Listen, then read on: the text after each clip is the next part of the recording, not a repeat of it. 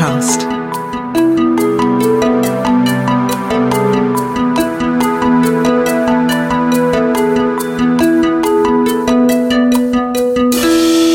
Hi, I'm Dr. Christina Cho, and this is STEAM, the podcast, where I get to talk to amazing women and other underrepresented minorities in the fields of science, technology, engineering, mathematics, and the arts, or STEAM, and highlight the brilliant work they do and talk about the ways we can make STEAM truly more inclusive, equitable, and diverse. Some of the people I will talk to I've known for a while others I'm meeting for the first time in front of this microphone. In this first season, we're going to cover topics and issues that women and URMs face when they enter and navigate the world of STEAM. Issues like landing and crushing an interview, building a network and finding mentors, managing conflict and fighting bias, maintaining work-life balance, and preventing burnout. Through personal stories and practical advice, we hope that you will form the skill sets you need to enter, survive, and thrive in STEAM. To start off this season, I will be talking to two brilliant women about their exciting and unique careers and talk about how to get your foot in the door and land that interview. But before I introduce our guests, I wanted to take a moment to introduce Project STEAMed, the team behind STEAM, the podcast. Project STEAMed is a group of scientists, educators, and artists from all walks of life and career paths, volunteering their time and many, many talents to help you build your dream STEAM career. The team consists of the following extraordinary, multi-talented people. My co-founder and dear friend T. Baudry, a scientist, pianist, and voiceover artist. Also, the one who came up with the idea of turning our multifaceted and complex conversations into a podcast. Brian Kelly, our lead sound engineer, producer, and owner of Echo Station Recording, where we are currently recording this podcast. David James Pugo, our music supervisor and composer. Also, the president of the Boyle Heights Neighborhood Council. And our advisors and writers, Dr. Naomi Phillip, scientist at Alexion, Dr. Sandhya Prabhakaran, research fellow in applied statistics and machine learning at Moffitt Cancer Center, Dr. Courtney Schmidt, staff scientist at the Narragansett Bay Estuary Program, and last but not least, Emily Chu, educator and senior program officer for education and arts for the Yale China Association. We are funded by the Women in STEM Leadership Program at the Alan Alda Center for Communicating Science. So let's get back to today's episode. Landing that interview. There are many different types of careers in STEAM. Some traditional, like being an engineer or mathematician, and others not so traditional, like being a science writer or consultant. But they all start with the interview. But how do you land an interview when you don't have social capital? Looking at hiring data, the stats are clear. When it comes to landing an initial interview, it's not what you know, it's who you know. Approximately 2/3 of jobs are never posted, and 3/4 of job seekers find jobs through their networks. So, if you don't have a direct or even indirect connection for a specific industry, you might have a hard time even hearing about a job opening, let alone get an interview. Research from LinkedIn found that 70% of people were hired at a company where they already had a connection in place. And at more desirable companies like Fortune 500 companies or big name brand institutions, 95% of people landed the job because of connections. I mean, we see this in college applications too. Legacy, having a parent who's an alumni, gives you an extra point and improves your chances of getting in. I know, it sounds super lame that you might not even get a chance of getting an interview, not because you're not capable or talented, but because you just don't know the right people. But there are ways to land that interview, even without all the connections, and we are going to tell you how. And by listening to this podcast and joining us at Project STEAMed, you are building your network. Remember, every guest on the show and every team member on Project STEAMed is in the directory of STEAMinist on our website, ready and willing to help you build social capital. For today's episode, I will be talking to Dr. Catherine Wu, staff writer for The Atlantic, and Dr. Courtney Schmidt, a staff scientist at the Narragansett Bay Estuary Program. We'll talk about how they ended up with the exciting careers they have, the challenges and joys that they've experienced while getting their jobs, and share with you some helpful tips and advice on how to land the interview for the job that you want. We'll end the show with some pointers on how to write a killer cover letter and make your resume stand out, and how cold calling and cold emailing people can help you learn about potential job openings and request an interview. So let's get started. Dr. Catherine Wu is an award-winning writer for The Atlantic, where she writes about science and health. Dr. Wu is a prolific writer who covers a wide range of topics, from the mating rituals of male Santa Marta harlequin toads to the underlying reasons behind America's struggle with vaccinations against COVID-19. Dr. Wu received her Bachelor of Arts and Master of Science degrees in human biology from Stanford University and her PhD in microbiology and immunobiology from Harvard University. Towards the end of her graduate career, Dr. Wu completed a mass media science and engineering fellowship with the American Association for the Advancement of Science, where she published 60 articles in Smithsonian Magazine. After her fellowship, she joined the public broadcasting station, PBS, where she worked as a digital editor for the television show Nova, where she wrote, reported, and edited science, technology, and innovation news and features. Prior to joining The Atlantic, Dr. Wu worked as a science reporting fellow for the New York Times and as an early career fellow for the Open Notebook. In addition to being a staff writer for The Atlantic, Dr. Wu serves as a senior producer of Story Collider and as senior editor for the Open Notebook.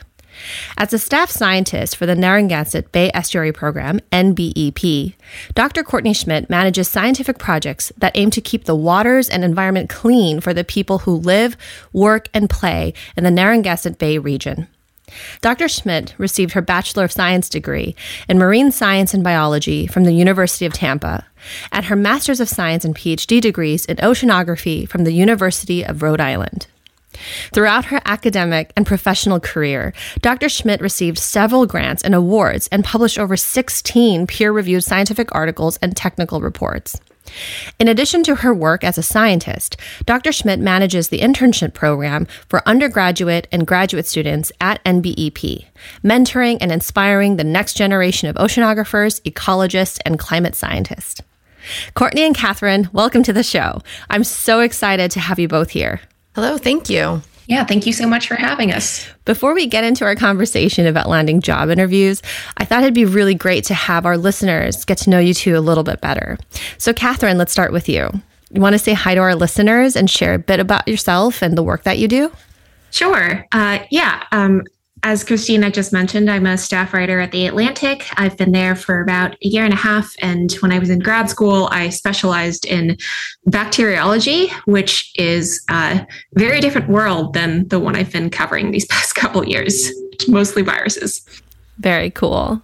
And Courtney, it's your turn. Please introduce yourself to our listeners and share a bit about yourself. Hi, all. I have been with the Narragansett Bay Estuary Program for 8 years now, and it's been an evolving job that I started doing a lot of data synthesis, and now I'm moving towards science management. So I'm moving from doing science to managing science. Very cool. I'm so glad to have you guys both. So, Catherine, as you said earlier, you went to school and have multiple degrees in the biological sciences, yet now you're an award-winning science writer. So what inspired you to switch gears from being a microbiologist to science writer? Yeah, I had always really loved writing, though interestingly, I sort of got my start in writing in fiction writing when I was a little kid. I just really liked reading stories, and so I wanted to produce stories. And I didn't really start liking science until college, actually. So I was kind of a late bloomer in that respect. And those two worlds always existed very distinctly in my head. No one really clued me into the idea that science could also be creative and about storytelling. And so I felt like I had to pick one. It wasn't really until grad school that I started hearing about careers where the two could come together. And it wasn't just like writing textbooks. And so, I started going to some science communication conferences. I did the AAAS Mass Media Fellowship that you mentioned earlier. And I liked it so much, more than I even expected to, that I decided to just try it as a career after I got my PhD and figured I will keep doing this until I fail out or start hating it. And that was 4 years ago. So we'll see. It could still be time for me to switch out. So, Courtney, how about you? Who or what inspired you to become an environmental scientist? So it's a little bit of family and a little bit of where I grew up. So I kind of joke that I come from a long line of farmers. I grew up outside New York City, so it's kind of hard to imagine that. But my mother's family was there for a number of years before it was actually, the suburban New Jersey everyone knows and loves. And I also grew up near the Meadowlands, which for anyone who follows football knows that the Giants and Jets play at a stadium there. And it's an urban estuary. There are places there where if you're on a boat or walking out on a pier, if you don't know where you are, without looking up, you just feel like you're in another world. It's all these tall reeds, tall hills, there's water, fish. And it was just inspiring to be like, okay, there's all this chunk of nature inside one of the most densely populated areas in the world. Well, shouldn't this be important too? So shouldn't we protect that and think about that? And so that's between that and then conversations with my family about how do we steward the planet. That's kind of where we all started, and I never let it go. That's really cool. I think even with our last guest, there was a lot of inspiration from family and the people in your life. And I think that's for a lot of people, the people who you surround yourself with do kind of influence who you are, but also it's the environment, right? Physical environment, but also the communities you're in, the schools you're in. It does really play into the path you'll end up choosing. So Catherine, I think people would say that your career is non-traditional, quote unquote, for someone who has these degrees in the biological sciences. And so was it hard for you to transition from academia to science writing?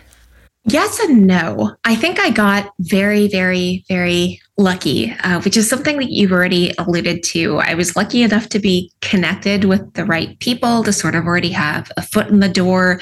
And I kept meeting people and reaching out to people that, it turned out that I quickly got a series of jobs that I was actually pretty excited about. And I feel like I kind of landed my dream job within just a few years of starting this path. But I guess I will say that for an academic, certainly my path is unusual. This is certainly not the classic tenure track professor thing. But for a science journalist, I don't know if there is a really typical path, which is kind of great in some ways. I have colleagues, at other publications, especially who have similar backgrounds to mine, did the similar thing where they did the classically trained scientist thing first, then left academia for journalism. I also have incredible colleagues who, have years of training in the world of journalism and sort of fell into covering science. And, they have very different training than I do. We all had to sort of learn by making a lot of mistakes, and my mistakes were not the same as their mistakes, or, sometimes we did make the same mistakes, but it's been really interesting to learn from them and to sort of, have to unlearn some of the things from classic academic training to become a journalist. Yeah. I can imagine that. When I read your articles, they don't read an article I get from Cancer Research or Nature. They're a lot funnier and wittier, and I feel like I'm learning, but not this heavy, boring kind of technical thing. I think it's storytelling, and that's the exciting part. Yeah. And I think we could learn a lot from science journalists as scientists, how to write in a way that's fun to read. So how about you, Courtney? Why did you choose to work for an organization like NBEP instead of a traditional academic career? So postdoc to professorship, like that? So it's kind of similar to Catherine's in the fact that I fell backwards into a lot of different things. So I was not a traditional student in that I didn't go directly from undergrad to graduate. And in those 3 years between, I had 2 separate jobs, one for a consulting firm and one for a national nonprofit. And so I walked into graduate school with an idea that there's a whole other world of careers out there. And the challenge of graduate school is that it really trains you for that postdoc professorship career. And as Catherine mentioned, you just kind of find these niches and things that don't fit, and sometimes they work out to be really great things. And that's kind of how I ended up working for the SGRA program, is that I was looking for something that kept me in the Providence, Boston area. And then to be geographically limited, I had to be open to everything else that came my way. So that meant any job, anywhere, doing anything that I was remotely qualified for, and just kind of falling backwards into things and hoping things worked out. Wow. Yeah. I mean, I think there's this pressure, even at a young age, for people to know exactly what they want to do with their lives. And especially for those who are interested in STEAM fields, there's this expectation that people will get their degrees and stay in academia to eventually become some kind of professor. I mean, that is the traditional career path for people with STEAM degrees. But statistics show that only 3 to 5% of PhD holders actually become professors, and 70% of young researchers, so these are people who don't always have PhDs, they can have other degrees, they find jobs outside of academia, like in industry, government, or nonprofit organizations. And also in my experience, from high school all the way to graduate school, most academic programs don't seem to provide too much guidance on how to land non-traditional jobs.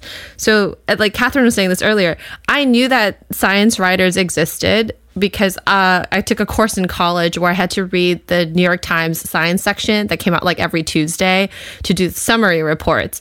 But I didn't know how you become that person.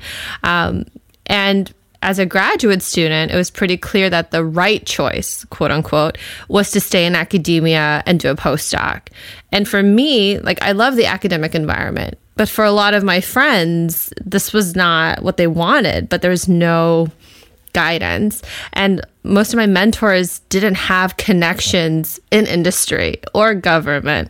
And so even if I was interested, there would have been very few people I could have gone for advice. So I think it's super cool and really great that both of you have what's considered a non-traditional career for someone with a STEAM degree, because I think it's super important to let our listeners know that having a STEAM degree opens up doors to all sorts of careers. You don't have to work in a research laboratory or a university all because you're in STEAM. You can become a writer or a conservationist. You can really do anything. So Courtney, 2 questions. 1, how did you hear about NBP? You kind of talked about that a little bit. And 2, you joined NBP essentially straight out of graduate school. And as a fresh grad, how did you know you were ready to enter the job market? So how did I hear about NBP? This is actually kind of funny, is the SGRA program used to be housed at my graduate school. And next door to my office was the staff scientist. He was a chief scientist, he was called. And there was some things going on, and he said, they're probably going to be offering my job up again. You should take a look. Okay. It was a year and a half before I actually got the job. And so as I was looking, it popped up. I forget if it was on a classic, server, like an Indeed style search engine, or one of the many listservs that are out there. But when it did, I actually applied twice. The first time, I didn't even get an interview. And then the second time, I did get the interview and then got the job. So straight out of graduate school, there's a little bit of if I knew I was ready to enter the job market versus more training, it really boiled down to I didn't feel I had that option. And I actually was also offered a postdoc. So I had 2 competing offers, which is a very rare position to be in. It was a very lucky position. And I had to sit down and say, okay, if I do a postdoc, it's short term and I'm going to have to do this again. It was 2014.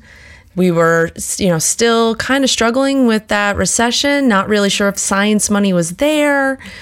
And then I had this job with the SGRI program, which was, while funded through the federal government, so a little bit soft money, it's a little bit firmer than grant money, because they would have to defund the entire Clean Water Act to take out the money that pays the SGRI program through the EPA.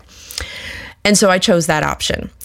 Was I prepared? Oh, no. And it's a lot of what you said is you're prepared for that more training as a postdoc. And here I was, slightly beyond a postdoc. I was supposed to be the expert in the room. I struggled to figure out how to, manage myself. I was so used to having a couple of professors above me, used to having this whole swash of people all around me. And now all of a sudden it's like, so Courtney, what do you think? I don't know. So a lot of hiccups, a lot of fits and starts, and it, got my feet under me and just kind of went with it and just hoped I landed okay. Wow. My hope was that I gave myself about a year. Okay. And so if they did not like me and they fired me or said, no, this isn't for you, I still had the experience. And I wasn't too far beyond that postdoc, post-PhD training period. So I could slide right back in and try a different path. Wow. So you really learned on your feet. Yes. Yeah. Just kind of fell in and really sink or swim and hoped I could learn how to swim on the way down. Wow. So I guess this is a similar question for Catherine. You talked about, and I also mentioned that you did a fellowship with the AAAS. And how did that influence or impact your decision or help you become a science journalist? Yeah. It's funny listening to Courtney's experiences because there's more similarities than I would have originally guessed.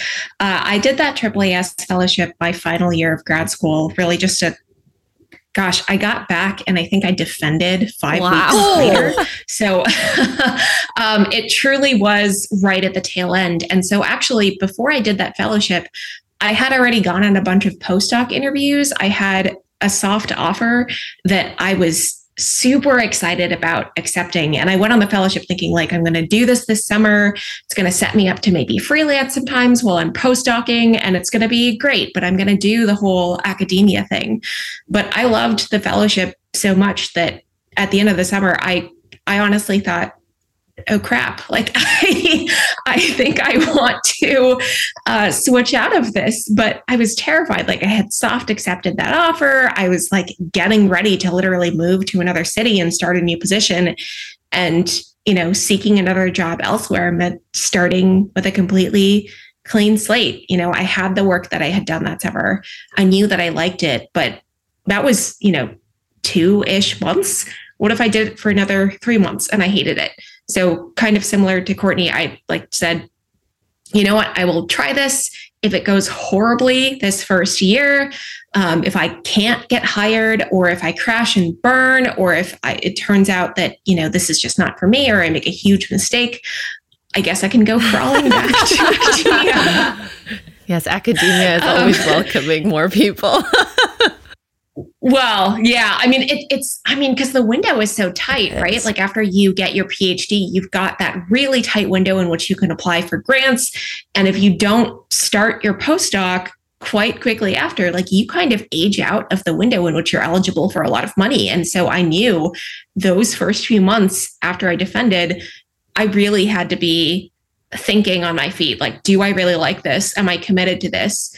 And I just think back to having enough privilege to be able to take the riskier decision and not panic about will this financially imperil me? All those sorts of things. And I was lucky enough to find a job in the city where I was already living. Wow. Mm-hmm. And it worked out. Yeah. I think a mentor of mine once said that luck is really hard work plus opportunity. Mm-hmm. And it's you guys both worked really hard in your academic careers to set yourself up to get this degree. And then a lot of the other things that happen with your jobs are a little bit luck, but really it's you guys were also looking and talking to people. So that kind of leads me to my next question for Catherine. Since Most of your academic career was in the biological sciences. How did you find mentors in science journalism? And who are your references when you applied for your job? Yeah, so I was lucky in that I had made some connections while in grad school. Like I started working for Story Collider, which is a science storytelling series. And so some people there were already writers or journalists. And they were able to give me some advice. I'd gone to a couple science communication conferences and met a couple people, but my network was really sparse early on. I think I was lucky enough to be in a city, Boston, where there was both journalism and academia going on. But, certainly I was not able to turn to my academic advisor and be like, hey, hook me up. And, I had done some student organizations in grad school that had done a lot of science communication. That was kind of how I got my feet wet, even before I did that fellowship. But most people there weren't connected either. We hadn't had any significant training in grad school to learn how to write, how to network, how to talk to an audience other than our fellow academic peers. So it was really hard. I mean, truly, I went to someone I knew in the area who was working for Nova at PBS. And I was like, hey, do you think they'd be willing to hire me? And that's how I got that job. And so because I knew someone there, that was kind of the reference I was able to get. And I certainly cannot pretend that most transitions are that simple. Yeah. I mean, it goes back to literally who you know. Again, the whole point of this project and this podcast is to really help people like our listeners build social capital, which is literally who you know. And if you're not in the right environment, like the right city, or if you're not already in academia, or your next door neighbor happens to work for the group that you're interested in, you might have a hard time even hearing about opportunities or getting references. So, I think it's really important that you continue reaching out to people. If there's something you're passionate about or interested in, join social groups. There might be someone at school who's interested in the same thing. You can make your own group if there's no group yet. And you can, contact people now on LinkedIn and, even social media. You can tweet somebody and be like, hey, I really like the job you do. Can I get some advice? One thing I've learned over the years is that people like to talk about themselves. And so while it feels super awkward for us to be like, hey, can I pick your brain about what you do? They actually really like it. It was funny when you were saying like the who you know. In my job, was pretty much down the street from where I did graduate work. So I came in with a lot of that network Catherine talked about, that if I didn't know something, I knew who to call. And that's pretty classic in the Rhode Island area. So it's a small area, so people tend to know everybody, and it takes you like when you get in kind of thing. So that's actually super useful. But because I had done my degree there and did my work with those people, it built a little bit of that capital once I got in my job. But that, getting into it, as you said, that's the hard part. Right. Because of just how we structure the academic world versus the world Catherine and I live in. Right. And I mean, I will say it is really, really difficult cold emailing, cold messaging people. A lot of people will not respond. And while that has been, I think, fruitful in some cases, the hit rate is low. And some of the most powerful connections are the ones you can still make in person if you have the opportunity to do so. So, my fellowship that I did, I am still really close with some of the fellows that year. Two of them I talked to pretty much every single day. And they are also both working journalists. And I think, that has been it's not just about finding mentors, but finding a peer network as well. Yeah, I think I think there's like a repetitive theme here. There's a lot of luck. There's a lot of privilege. There's a lot of the right time and right space. But there's also don't feel discouraged. Okay. All because you're not in yet doesn't mean you can't get in. there are so many different ways to connect with people now, especially since the pandemic. A lot of things have become remote. And I just read an article about how Gen Z really knows how to utilize social media and the internet at a whole other skill level in terms of connections. And so, if you can find out about workshops and fellowships and summer programs, do it. Meet people in person. And also, if you're one of those young folk who are much better at social media than I am, use that skill set. Make connections everywhere you can. So I want to go a little bit more into detail right now, but Courtney, I think your job is pretty amazing. Working to protect our waters and keep them clean so we can live, so cool. How much do you love your job? Yeah, I'm not going to say I don't love my job because I do. I ended up in a really great position, and it's funny that you're talking about just all these things that come together. And Catherine spoke about, how she liked writing fiction as a child. When I started, I was asked to do a presentation, basically how did I get there? And when you start piecing all of these little pieces together, you're like, oh yeah, this job really was for me, which is really cool. So yes, I do love my job, and I end up working with, hundreds of people every year who are super passionate about their work, and they're from, the local community groups that everybody knows, all the way up to the federal agencies, and just, everything in between. And it's such a fun group of people to be around. And Catherine, your words and articles impact so many people in a way that scientific papers cannot. So you essentially make science accessible and relatable. And as a scientist, especially during the COVID pandemic, I really appreciate the work that you do, because it can be frustrating as a scientist to try to relay information to the general public who's you're talking nonsense. Are you happy that you pursued this really cool career in scientific journalism?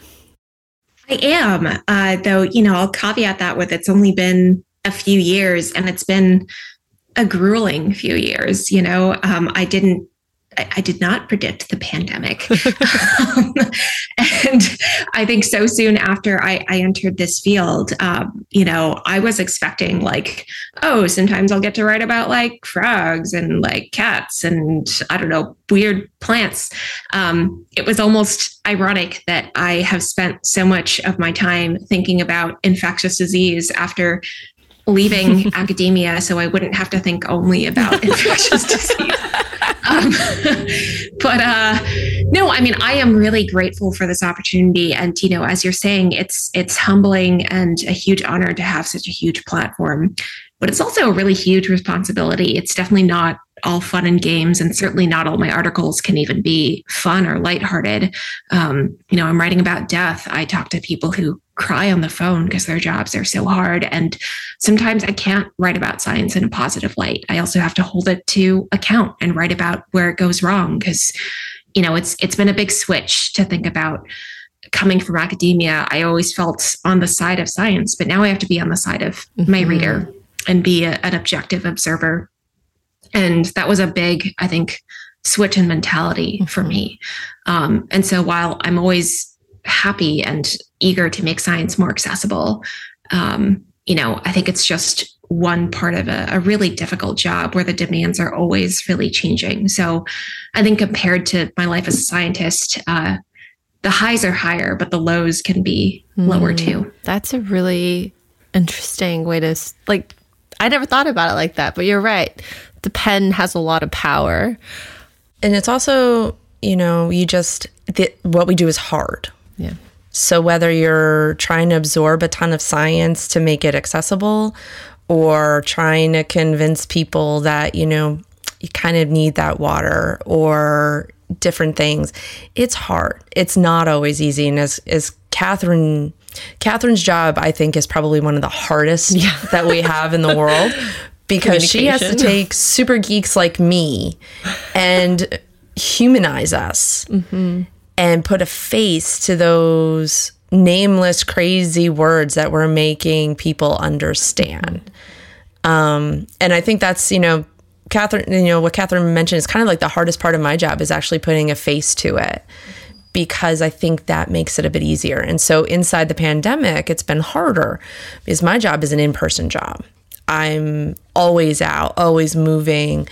But when you can't be face to face, it's really hard to be like, hey, we're all in this together. We're just looking at it from different angles. And I think that's where Catherine's job is super important, because she can be that objective person, as challenging as it must be based on her own scientific experience. Yeah. This is such a great conversation. And it's just, I think it's really good to hear about the highs and lows of any job, right? You don't want to romanticize a job so much that you don't know what you get into and then be like disappointed or heartbroken. But I think in general, any career has its pros and cons. But if you're passionate and you're excited, you can, I think, deal with some of the lows a little bit better than being forced into a job or a position that you never really wanted to be in. Because then when the lows come, you don't have like the emotional wherewithal to be like, I can handle this. Okay, I'm doing it because I love this other part. I'll ignore this part for now, Yeah. So this question is for both of you. What advice do you have for people who want to use their degrees to pursue these like different types of careers outside of just academia? All right, well, I'll start. I think the best advice is just to kind of listen to yourself and see where you fit, because when you start out in grad school or college, you're 18, 19, 20, you might finish in your mid-30s. You still have a lot of life left. So if you're miserable, it makes for a really long life and really challenge. I guess a couple things, one is if you decide to take a path you weren't expecting, one that's really brave and really great, but also if you decide it was not something you ultimately wanted to do, you can change again. Don't be afraid to do that. You're not locking yourself into like an alternative career forever. You can even go back into academia, but it's definitely worth trying. Otherwise you will never know. The other thing that I think about a lot is, as important as it is, as Christina mentioned, to really pursue something that you're passionate about in terms of subject matter and day-to-day work and like the ultimate goal of a career. It's also really important to surround yourself with really good coworkers and mentors. Like that is something that can make a job worth doing. And that is a reason that I have left jobs, because I wasn't getting that. Like it so very much matters who you work with, because, the nature of your job may change. Exactly what you work on within that job may change a little bit. But if you have supportive coworkers and you feel like you have people to turn to, that can make all the difference. Let's get a little bit more into some basic guidelines and tips to help people land an interview. And we've already talked about connections and networking and going in person and meeting people, but also utilizing online sources. And in terms of, just people-wise, it seems like we've talked about that quite a bit. But things that also are important for a job interview or landing a job interview are some of the harder things, like a cover letter and a resume or a CV. And I know when I graduated college, my resume was like trash. So, no one really taught me how to put one together.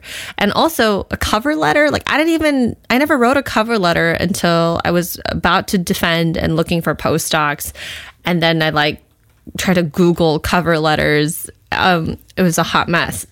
So let's just cover those two things a little bit. So what do you think, are key features of a strong cover letter, that catches your eye and will get you in the door? I think actually creating a cover letter that shows that you've read the job ad and appropriately peppering the keywords they use. Okay. So there's a lot now companies use some machine learning, so computers, to kind of scan resumes beforehand and scan cover letters. So you want to make sure that you're using the words they're looking for, but you also want to make sure that you're using them appropriately and that fits for you.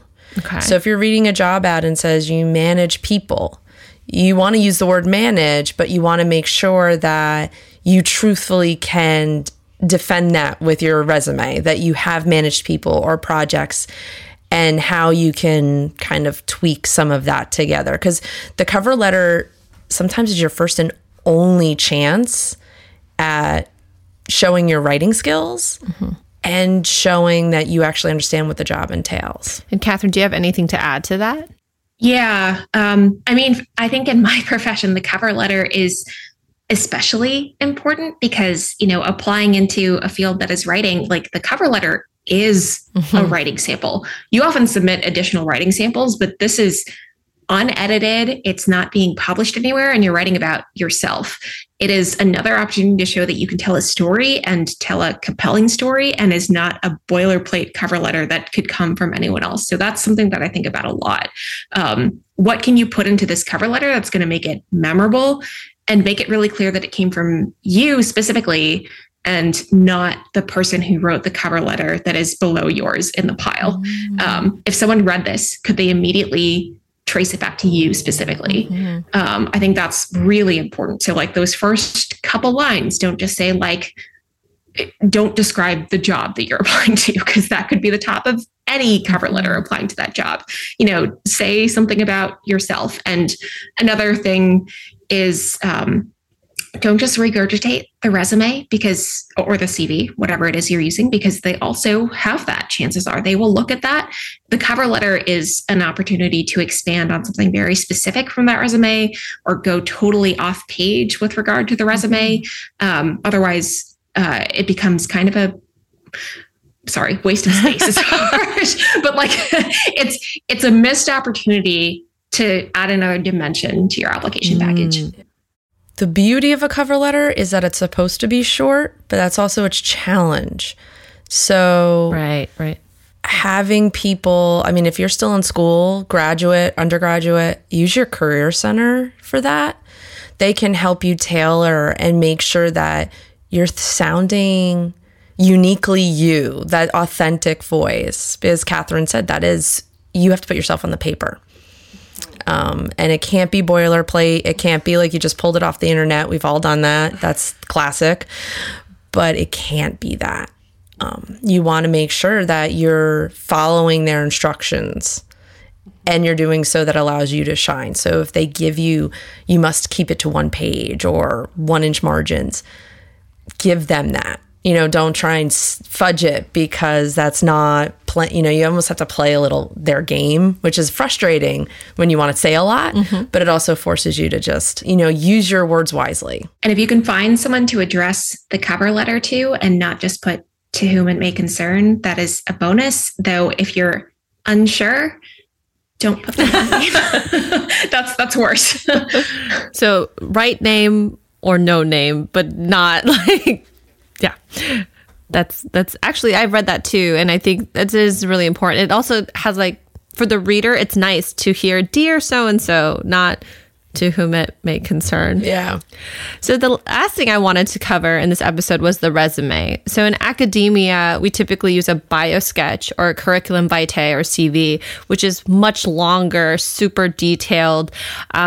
It's a type of resume that's just pages long. And a lot of jobs, even academic jobs, don't necessarily want to read all that, nor do they really read all that. So a resume is a succinct, better way to go. Do you guys have any tips on how to put together an eye-catching and impressive resume? Honestly, a well-designed, pretty visually pleasing resume can go really far. If it's cluttered, if your text is, different fonts and different font sizes in ways that are jarring, if it's easy to read, it really helps. And just making sure that it is presentable, and has been, skimmed by someone you trust, like the small details count, honestly. And I think that is a very underappreciated part of it. Also, I think, going from the academic CV to a resume, you need to do so much cutting. And so honestly, I suggest rather than cutting down a CV, start with a blank page and truly build from a kernel rather than chipping away at a giant block of marble. You want to showcase the most important things and try to lead with the things most relevant to the job that you're applying for. Yeah, this is again a space for your career center, because that's what happened to me. I had a CV, and environmental nonprofits don't need 5 pages. 2 at most, and 1 is better, but the more experience you have, the more leeway you get on that. But yeah, I had the Career Center basically build it for me, and I should go and look it up, but I've for the past 8 or 9 years, I've been using the same resume format because that's what happens. But yeah, start with that. What do you do? And then this is also your spot, depending on your degree, to try and use the words that everyone would understand rather than folks in your own degree path. And so again, having someone at a career center or someone who's in a different department than you, just kind of read over to try and understand. Because remember, you want to prove to the job that you are the best person. If they don't understand half the things you write about your job, they're gonna be like, you sound like you did cool stuff, but, so you're not going to have one resume or one CV that you're going to blanket for everything. You're probably going to end up with 1 per job or per type of job, because what goes in academic jobs is not the same as nonprofit. And then if you ever go to a federal government job, they have their own website with a resume builder, and your resume ends up being longer than your CV because of the information they require.